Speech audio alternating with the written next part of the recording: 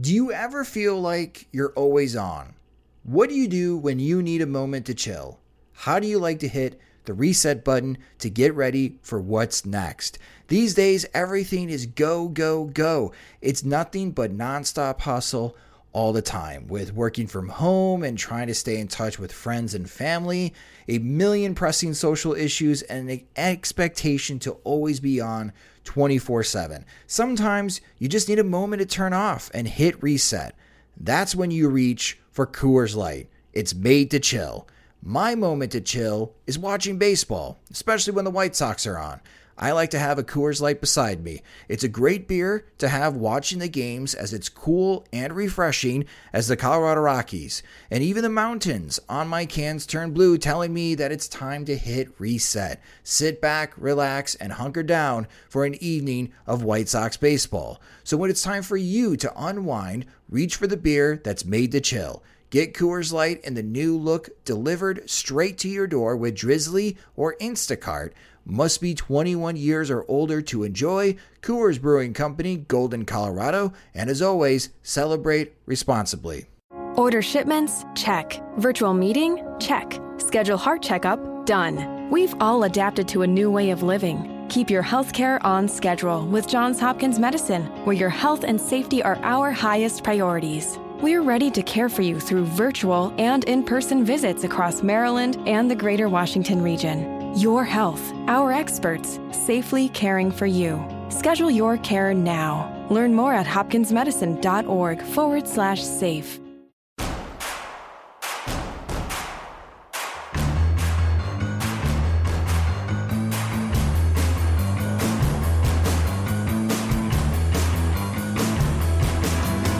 Welcome to the Sox Machine 2020 postseason postgame show. Here to break it all down, analyzing the in-game decisions and key moments, are your hosts Jim Margulis and Josh Nelson. Thanks, Rob, and yes, welcome to the Sox Machine 2020 postgame show. I'm your host, Josh Nelson, and this postgame show won't be as happy as it was yesterday when the White Sox won Game 1. That's because the Chicago White Sox lost Game 2 by a final score of 5-3. And now the series is tied, and it will go to an elimination winner-take-all Game 3. We're going to be recapping Game 2 and think of ideas for Rick Renteria to possibly implement for Game 3.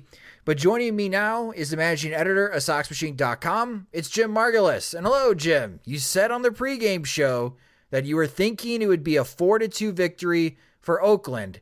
You almost called it.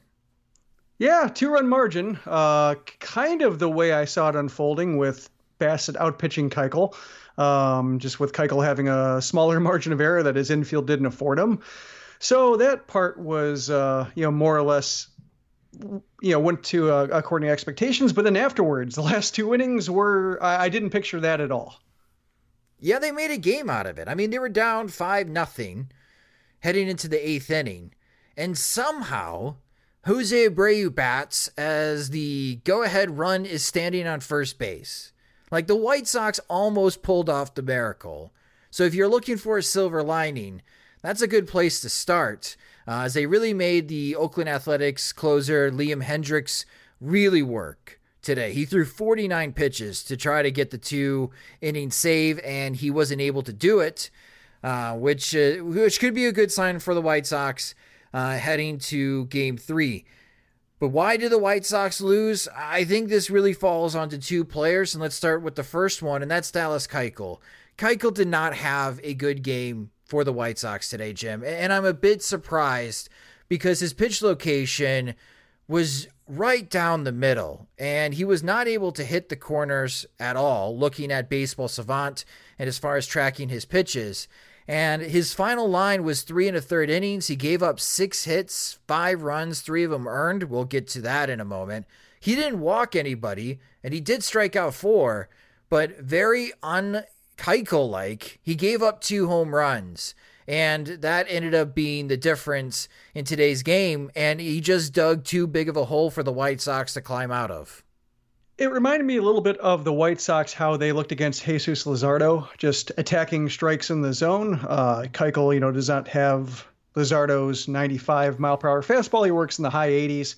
And so, that's, you can maybe away with that for an inning at a time. Perhaps if he's a sinker baller settling in, like Steve Stone likes to say, throwing high sinkers early, then finding the lower part of the zone and below over the next 4 or 5. But in this case, the first inning, he might have had a chance to get out of it. Got a couple of ground balls that probably, should have been turned into outs. At least one of them should have been turned to an out, instead 2 runs scored. And after that, I'm not sure if, his start looks any different if he gets out of the first inning and scored upon, or if everything just catches up to him. But I guess, that's maybe it bails out Nick Madrigal a little bit, just because the pitch execution from the second inning on was a lot less impressive. Like Sean Murphy almost homers over the foul pole. Right. Might have been, I think if that was ruled fair, it would have been overturned. Just no way to tell if it, where it crossed the foul pole, just hit so high, hit so far, it rattled off the facade. But anyway, Murphy gets back in the box, lines a single just as hard, then Marcus Semien goes deep. So just over the course of like 3 pitches, just bad results, and he should have been able to shake off the first inning just the same. So no matter the misfortune in the first, the second inning on was up to Keuchel. So it was a tandem effort between him and the defense. And let's go to the second player that had a bad game. And I think where a lot of the conversation needs to be, and it's on the rookie, Nick Madrigal. And I want a preference by rookie. This is his second postseason game ever. For a lot of the White Sox players, it's their second postseason game ever. But in the first inning, the infield lip got to him again, like it did in this past weekend with the White Sox facing the Chicago Cubs. And after the game, he said that if I get a glove on it, I should make the play. So I think he owns up as far as that mistake. But it's the second inning that really grinds my gears, Jim. I have watched a lot of Nick Madrigal when he was at Oregon State preparing for the draft his sophomore year. And when he started his junior year, obviously there was the break because his wrist broke. But watching as far as when he did return and through the postseason and watching him through the minor leagues, and man, if there is one score that is dropping for him, it is base running. I don't know if he was just straight up thinking straight steal with Tim Anderson batting, but it's one of those base running fundamentals, Jim, that everyone is taught, even in Little League, that as you're going and you hear the ball hit the bat, you got to look home to see where the ball is. And he never did. And he should have been at third base on Tim Anderson single to right field, and that ended up being costly because Yoan Moncada had a deep fly and one heck of a play by Mark Canha. I can't believe he made that catch at the wall. But if Madrigal was doing the right thing, he would have been at third base and he would have tagged up and scored, and the White Sox would have been on the board. So his mistake in the first inning cost the White Sox 2 runs. And his base running mistake in the second inning cost the White Sox a run. So that's -3 runs. And oh, look, the White Sox lost by 2. Yeah, it's that was the third inning, by the way. But third inning. Sorry. Yeah, and he also made a second error in the game, trying to turn 2 and firing the ball wide for whatever reason. Watching him come up, in the minor league system, watched him a lot with Winston-Salem and.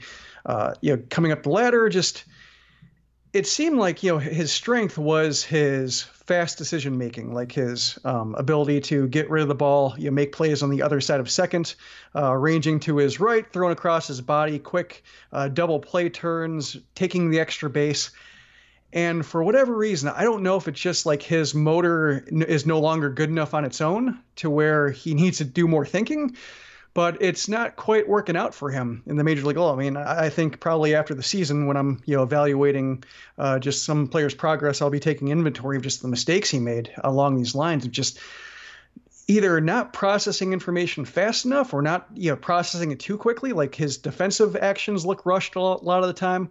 It's the second time getting caught by the lip, which I think once is tough. The second time, though, it probably is a matter of positioning at some point if you're in a position to where you can't react to a lip bounce. And then, just the not picking up the batted ball, not picking up the fact that a ball was put into play, not picking up the third base coach, letting him know that he had time. He had time to pause at second and continue on to third. Like it wasn't like a a one hop, like a line drive that short hopped the right fielder, and thus he had to hold up and maybe try making back to first. He could have slid to second, picked up the third base coach, and continued on his way, but he didn't do that. In fact, he rounded second base backwards and headed back to first. Like, he was completely out of it. And that's, I think, the thing that's surprising when you consider his background, his scouting reports, what the White Sox say about him. Just the base running has been baffling at times. And, that's the kind of thing where if he were, if he weren't a college trained player, he might be drawing, comparisons to like Alejandro Diaz, just, a player that the White Sox didn't know that they brought, or White Sox fans didn't know him. He was a waiver claim, didn't know exactly where he came from. When Diaz came up, he was a good leadoff hitter, but just ran to a lot of outs. So they just thought he was a dumb base runner. And Madrigal looks the same way. I mean, like, he doesn't have that reputation. He's supposed to be heady and intelligent and a baseball rat, but it certainly does not look that way right now. Maybe it's just part of the learning curve, but he's had a few mistakes to learn from like that. This wasn't his first one. In a winner-take-all Game 3 tomorrow, this might be a hot take, and I'm sure Rick Renteria disagrees. I'm sure Nick Madrigal will be in the starting lineup tomorrow at second base. But in my opinion, Jim, it should be Yomer Sanchez. Because even though Nick Madrigal did get 2 singles today, and he was 2 for 4, and he was the only other White Sox player with a multi-hit game other than Tim Anderson, at the very least, a Gold Glove second baseman like Yomer Sanchez helps you with the run prevention part. And the 2 throwing errors and the bad base running, you can't have that in Game 3, so I got to go with what I know, and I would go with Yomer Sanchez starting at second base tomorrow over Nick Madrigal. I mean, the thing is that Madrigal's bats, his at-bats have been really good. He's been working counts, getting into bad counts, and punching his way out of the corner. It's really surprising to me. I thought, if anything, the bat might be behind the rest of his skills as he molded himself into a major league player, and says the opposite. He looks fine, composed at the plate, never in over his head, but everything else looks like it's very easy for him to lose composure. So when you floated that idea, I did have the idea that, if Eloy Jimenez is not ready to play, he's still in the same shape and just not healthy to do anything besides swing a bat and limp to first, I wondered if Nick Madrigal would be a good DH opportunity, depending Why not? Yeah, it's possible, depending on, what the handedness. I think Nomar Mazara, he had a couple good at-bats, coming in as mid-game replacement. So I don't mind him starting if the pitching matchup is right. But if the pitching matchup is not right, I don't necessarily mind having Madrigal as a DH and Leury as a emergency infielder should something go wrong with any of the starters, so you don't have to worry about losing the DH. Just because, don't get the base running threat that Madrigal poses, but otherwise, at least you get the at-bats. And as we saw, for at least most of this game, that they were just on bats. So I don't want the White Sox to mess up with that, especially if they're facing a mostly right-handed Oakland bullpen for the duration of it. Yeah, we'll get to the Oakland bullpen in a moment. So those were the 2 bad games. Dallas Keuchel was not good, and he put the White Sox in a bad position early, and the 2 home runs that he allowed really were backbreaking. It was just too deep of a hole for the White Sox to climb out of. But some good moments. Yasmani Grandal hit another home run, Jim. That's back-to-back games with home runs, and it was a 2-run shot that he had in the 8th inning. And I know that it's sometimes an adventure. He might be going 1 for 4 in the game, but right now he has the flair of the dramatic. A little late inning action from Yasmani Grandal. And I think there's a lot of White Sox fans that they are clamoring for James McCann to be in the lineup. And I don't know, that McCann is ice cold at this moment, hitting wise. But Grandal, I think you got to keep his bat in the lineup because they need left-handed power, and he's providing it. Yeah, I'm happy that he showed up in the late innings of both games. He had the homer in the 8th inning in Game 1, homer in the 8th inning in Game 2, and also drew a walk in the 9th. I thought I was hoping for some kind of Tadahito Iguchi magic of homers in the 8th and 9th to tie the game. Instead, he had to settle for a bases-loaded walk, didn't get anything to hit, so he didn't swing, and it ended up moving the line to Jose Abreu, and Abreu, he had the right idea. He had the right swing for the right pitch. He just didn't get it in the air. He was looking for an inside out, trying to exploit the right center gap that would have tied the game, maybe scored 3 with a pinch runner on first with the big outfield, but just get it in the air. It ended up in a 96 mile per hour, one hopper, two hopper to second. But, the thought process was good. And I think the thought process behind starting Grandal is good. And so in all these cases, when we talk about it and, we look at it more from an analytical standpoint, sabermetric standpoint, that we like the process behind decisions more than sometimes the outcome, just because usually the process leads to good outcomes, and when it doesn't, it shouldn't be faulted. You should just look at how they arrived at the decision. And with Grandal getting these starts and showing up in late innings and delivering, it's nice to see the faith in Grandal being just a good enough player and an excellent player in some ways to, maybe he's frustrating others, but those assets that Grandal brings, turning up in late innings, I think just reinforces the faith that the White Sox coaching staff has in him, and also should bolster the faith that maybe skeptical White Sox fans have been holding out on him. Yeah, Yasmani Grandal finished today 1 for 3 with the home run, 3 RBIs, 2 walks, and a strikeout. Yoan Moncada, Leury Garcia, we talked about on the pregame show that the White Sox really needed the left-handed hitters to come through. Grandal did. Nomar Mazara in a pinch hit performance was 1 for 2. He should have been 1 for 1 with the walk. His called 3-strike was way off the plate on Baseball Savant, and I tweeted as far as the strike zone, Jim. That wasn't anywhere close.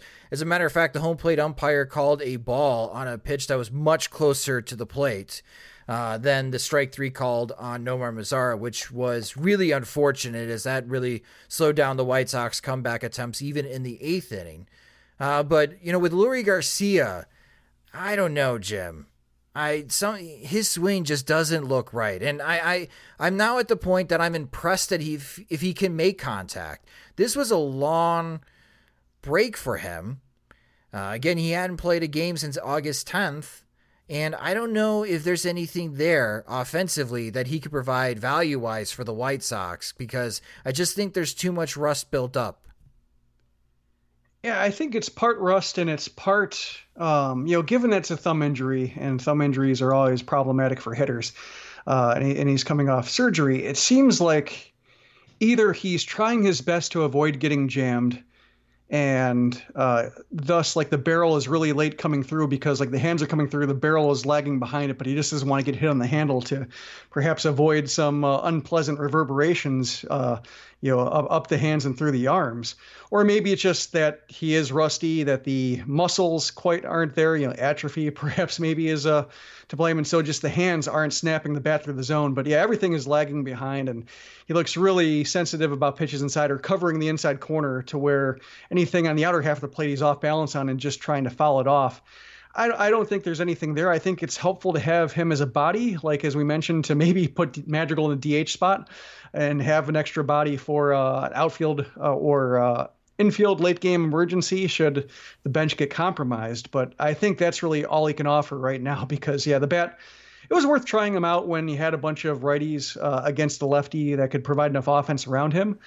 But when you have righties, a righty starter and righty relievers, and you really need better swings to just have a quantity of them to overcome the lack of quality in the lineup against right-handed pitchers, that I don't think the White Sox can afford to start him anymore.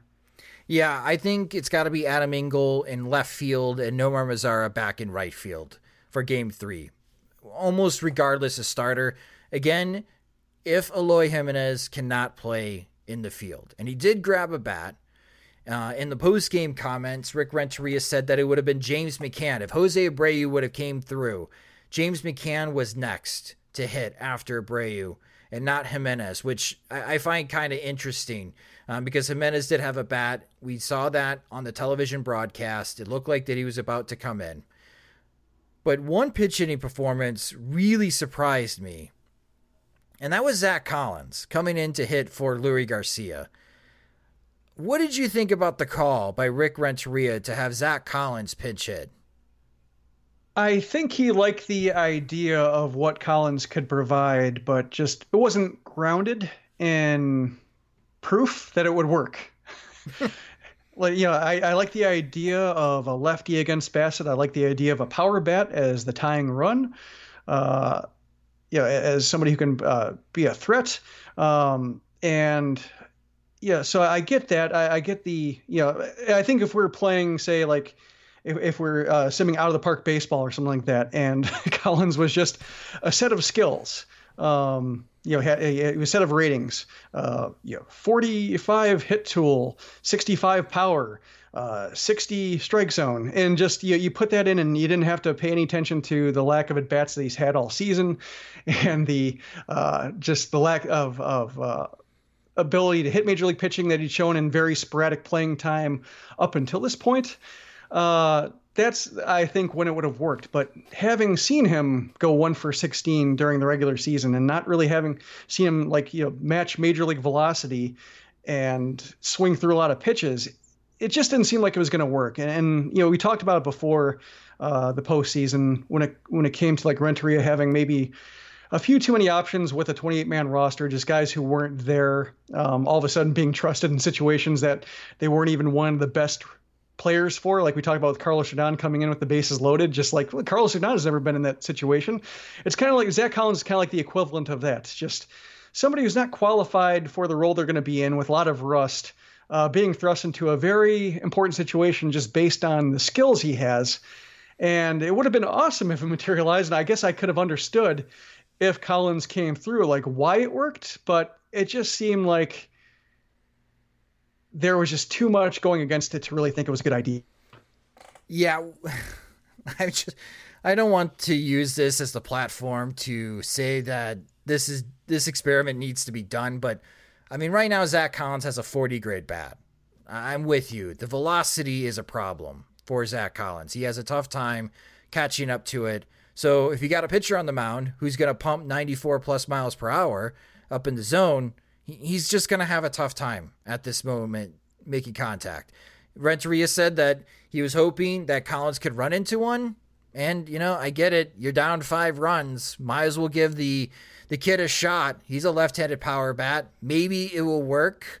But it didn't come to fruition. And again, you had the opportunity to take the lead in the 9th inning. So it's one of those decisions that we may have just not thought about it at all. Be like, whatever, they're down by 5. I guess give him an at bat, Jim. In the end, that may have cost the White Sox the game, possibly. I don't know. Yeah, I think the chance, and first of all, I think I said tying run. I was conflating the 3-run homer situations between the 8th and 7th. Yeah, the Collins 3-run homer would have made it a 5-3 game if he, ran into one like you and Ricky said. Right. Yeah, I think just, when it comes to pinch hitting and, maybe Eloy Jimenez comes up instead because, otherwise and that's the other thing too is Jimenez is, theoretically available, but if he was being pulled back for James McCann, maybe he's not there yet. Right. And he just, in Renteria, likes floating him as a threat, but just doesn't feel like he's, got the legs underneath him to actually hit with power. Mm-hmm. No, at the plate. And he doesn't have the legs underneath him to run it out. And so maybe that's why Collins came in, because it's not going to be James McCann against a righty. And so what are you left with then? Like Yolmer Sanchez, maybe, I guess that's a better possibility in terms of major league hitting. But if you're looking for the one quick strike, that's not your guy either. So I think in all cases, especially since, Jimenez was pulled back and maybe he's not the option that Renteria is touting him as, just maybe he's more of a decoy. That's the case where, just maybe that's there were no other power bat options or big impact options against a righty like Bassett, where it's a bit more defensible, or maybe if Collins didn't hit, the guy who would have hit in his place wasn't going to be much of a threat either. A hat tip to Jimmy Cordero, who pitched really well out of the bullpen. 2 2/3 innings after Keuchel only allowed 1 hit and 1 walk and striking out 2. Dylan Cease pitched a scoreless inning on 14 pitches, Jim. And Cody Hoyer made quick work as well. He only threw 8 pitches, and Rick Renteria has already said that Hoyer is available for tomorrow. So good job by the White Sox relievers to come in and really shut down Oakland's lineup. Oakland only did their damage against Dallas Keuchel. So again, to come full circle, if Madrigal makes that play in the first inning, if Keuchel doesn't give up the 2 home runs, maybe we're talking about a White Sox winner. And the fact that the White Sox made Liam Hendriks throw 49 pitches today, I am really interested to see on how Bob Melvin is going to manage this game tomorrow, because I know Hendricks is a weapon. And he said, and after the game, Melvin said right away that you bet that Hendricks is available tomorrow. But that's got to be a risky situation, and I can't imagine that Hendricks is going to be 100%.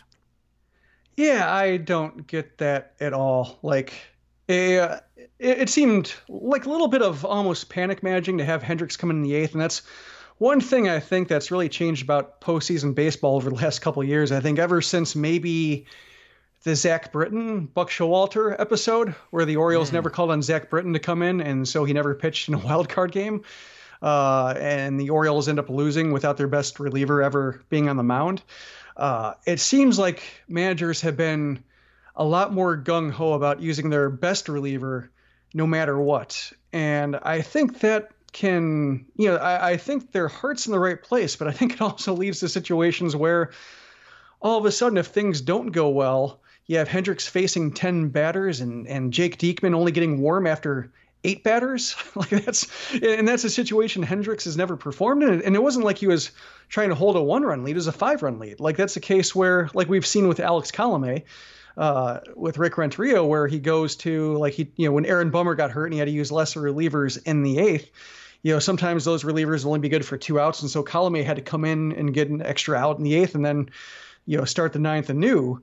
And, that's, I think, something closers are accustomed to, and it fits within the normal realm of closer activity. But I think when, Bassett, starting the 8th, not a bad idea, gives him a hit, first sign of trouble, pull him, that's traditional. But then to go to Hendricks, it just, I think, and this is maybe getting a little bit metaphysical here, but I think it sends wrong signals to where it's like, this is unusual. Maybe something unusual will happen, just as a fan watching the game. And sure enough, it was a very unusual last 2 innings, and Hendricks maybe doesn't get out of it if he walks. If Mazara gets that walk rather than gets the pitch off the plate called against him, and so for Melvin to kind of double down on it and say that Hendricks is available tomorrow, I welcome that, but I just that strikes me as more of the same panic managing, because even that's even Hendricks.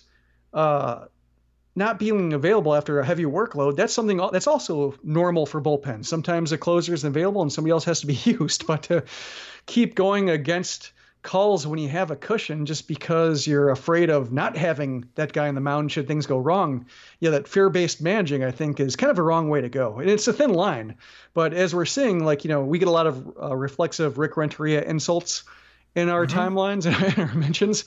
But no manager right now is really covering himself in glory. And that's, I think, because it's hard and because I think, especially for a guy like Renteria, who doesn't have postseason success of any kind, he doesn't have postseason failures either. This is his first. And Melvin's had a rough go of it. And Rocco Baldelli's had a rough go of it. It's been tough for these guys. And I think, it's even when they think they're making the right decision, it can be the wrong one if it's maybe too aggressively correct. It doesn't fit within the flow of the game or something. I'm not quite sure how to describe it. It doesn't make me sound like a kook or making something up or being all intangible about it. But that's a case where just if they brought in anybody else, maybe not Joaquin Soria, but anybody else, it'd just been great. It's typical setup work.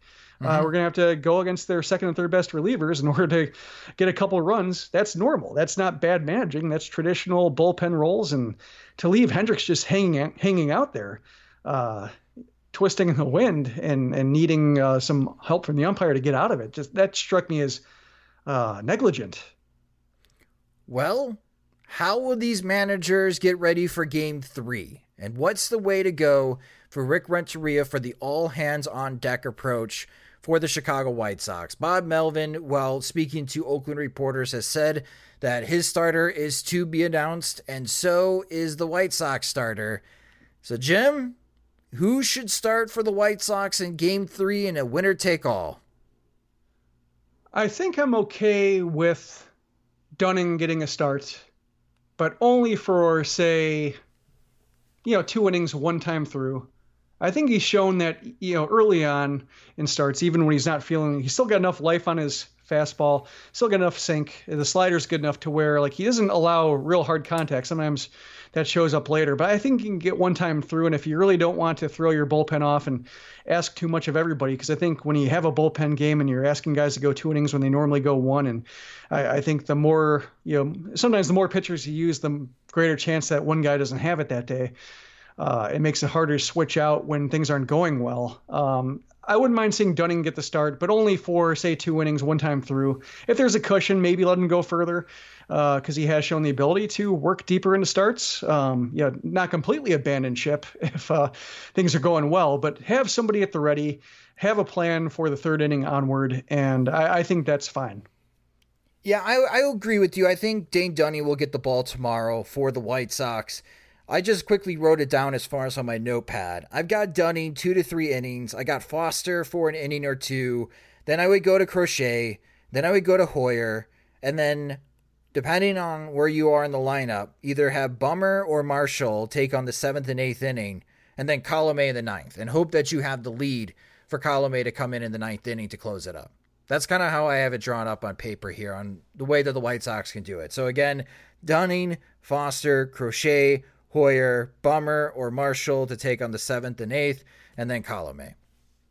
I think depending on how the lineup stacks up, if Dunning gets the start and Bob Melvin tries a similar tactic that he used against Giolito, crowding the top of the lineup with lefties, I wouldn't mind, Dunning going one time through and then Crochet coming in to face those lefties if they're all bunched up at the top, and then having him go 2 innings, and then perhaps if he goes 2 innings on 20 pitches, maybe a third. But I also think the White Sox have enough depth to where if they don't feel like really putting him in unprecedented territory in an elimination game in his very first weeks in the major leagues after having no other pro ball experience is maybe asking a little bit too much from a guy at that stage in his career, I would understand that too. And if they go to Hoyer and Foster and the Bummer, Marshall, etc., I think that's fine too. But I think, depending on where they leave it and how Oakland bunches up their hitters, whether they go, I think it probably for a game like this makes sense to go right, left as much as you can in the lineup, just to guard yourself against any kind of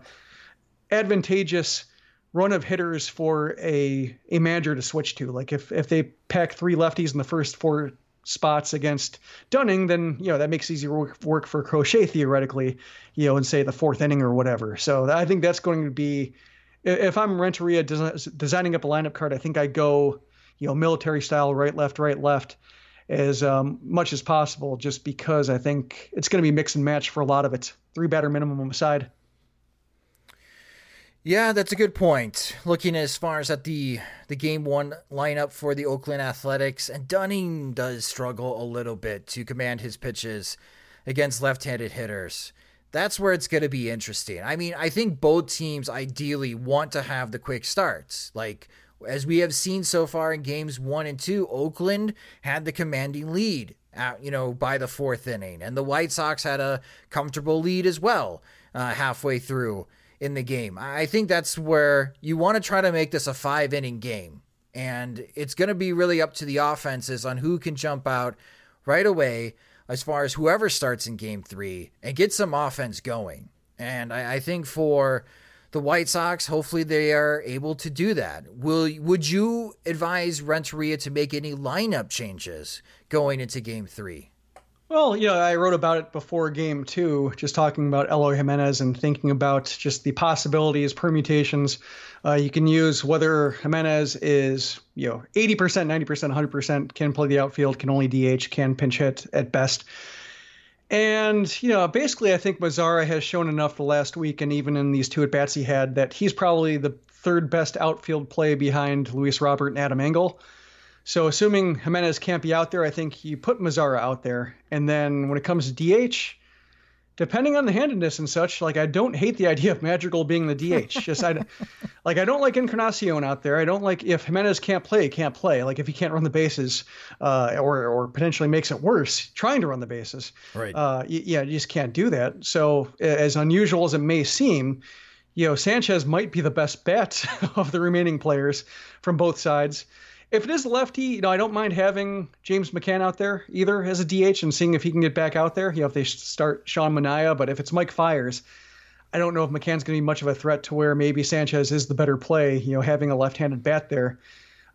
So yeah, I'm not opposed to Renteria getting weird for this and having Sanchez start at second, Madrigal DHing, and then having McCann there as a bench bat from the right side, having Jimenez as a bench bat, and see how it goes. But I think the one difference I would make is with Madrigal, I still like the idea of having him batting first or second, just to not have him have to get through whoever's in the DH spot and who's ever the bad platoon option in the outfield in order to hope that he comes to the plate again. That's really my one reservation about having Madrigal in the ninth spot. I think it makes sense as a guy who can turn the lineup over, but in these late game situations when it's close and a must-win game, it feels like 5 batters when there are only 2 batters between him and Madrigal getting a chance to affect the game. Yeah, my adjustment for the lineup is that Renteria needs to close the gap between Anderson and Abreu. I don't think there should be 2 batters between the two. So I think I would move Abreu up to third. I think I would go Anderson, Grandal, and Abreu. That gap needs to be shortened, because I just like the idea that if Anderson does get a base hit, that Abreu could work with an out or no outs if Grandal gets on base as well. You may run into the situation because Tim Anderson now gets 3 hits every game, it seems like. He's got back-to-back 3-hit games to start his playoff career. Awesome start for Tim Anderson. It's just that I would like Abreu to have a little bit more leeway to work with. If Anderson's on base, to work with 0 or 1 out rather than 1 or 2 outs. Because Moncada, he did draw the walk and he did have the lawn fly ball, but it does appear that he is struggling with velocity still. And again, we know why. He's having a tough time recovering from COVID-19. I just don't like that 2-batter gap right now between Anderson and Abreu. So I would shrink that. I would have Grandal bat second, and I would have Abreu bat third. And if you want Moncada to be the cleanup hitter, sure. You can have Moncada be the cleanup hitter. Kind of go back to what you were saying, righty, lefty, lefty, especially if you don't know who's going to start that game until 2 hours before first pitch. If it's going to be Mike Fiers or it's going to be Sean Manaea. I really hope it's Sean Manaea. That would make things a lot easier for the White Sox. I'm assuming it's going to be Mike Fiers for the Athletics. Yeah, I'm counting on that too. But then again, Melvin let his closer face 10 batters. So right. I'm quite sure.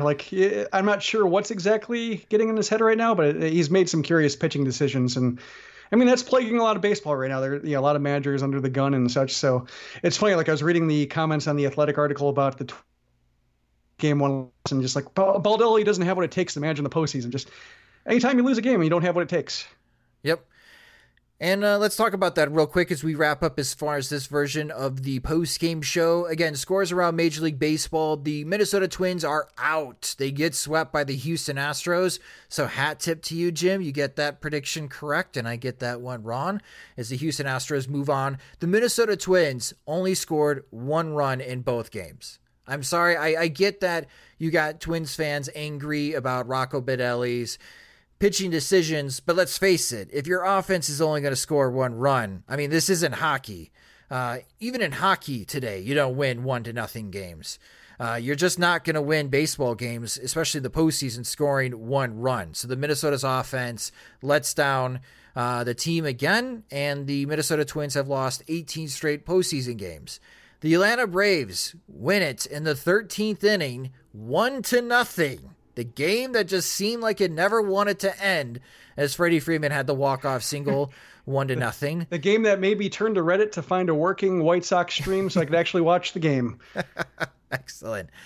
And the Miami Marlins, the Fish, explode for 5 innings against the 5-run inning against the Chicago Cubs to win that game 5-1 and win game 1. It's a painful win, though, for Miami. Starling Marte first reported that he broke his hand, but now it seems like it's been a dislocated pinkies. He got hit in the hand. His status for the rest of the series is unknown. And the Milwaukee Brewers got some really bad news. Devin Williams, their outstanding reliever, and my pick for National League Reliever of the Year, is now not available for the first series. He's hopeful that if the Brewers can upset the Dodgers, he could be available in the division series. But the Milwaukee Brewers, before they even play a game, lose one of their weapons out of the bullpen, and Devin Williams, who has been spectacular for the Milwaukee Brewers. So that's the other news items around the Major League Baseball postseason. And we'll have the Sox Machine postseason pregame show tomorrow. Right now, the game is scheduled for 2:10 p.m. Central Time, so the pregame show will start again at 1:30 p.m. Central Time. However, if the Yankees win today and other things happen as far as tonight and they decide to flex that game later in the day, follow us on Twitter at Sox Machine. You can also follow me on Twitter at SoxMachine_Josh. Just in case if Major League Baseball decides to flex that game later in the night. If they do, we will adapt and change as far as our show times to match up as far as the first pitch. But right now, as you are listening to this, the first pitch is scheduled for 2:10 p.m. Central Time for Game 3, the winner take all, and we'll have the Sox Machine post-game pregame show start at 1:30. One quick note, though, is James Fegan said that in reply to P-Knowles, he said that there are 3 games that are listed that could be flexed, and the White Sox-A's game is not one of them. Is not one of them? Yes. Okay, so he said that before the game or as the game was getting started, so it's not clear, if things change. But given that if it's not flexed, I imagine that it won't be. So. Okay. All right. So plan on for 2:10 p.m. Central Time. Plan on for another afternoon tilt. And again, there's a lot riding. It's the season for both the Chicago White Sox and the Oakland Athletics. I am sure it will be a very exciting Game 3, one that I hope that the Chicago White Sox win, obviously. But that will do it for this show of the post-game show for the Sox Machine podcast. You can help support us at patreon.com/SoxMachine. And you can also get some Sox Machine swag from our store, where we do have the coffee mugs that are limited quantity. We have the Sox Machine shirts as well that you can purchase for $25 and include shipping. I sent more shirts out this morning. So thank you guys for purchasing some.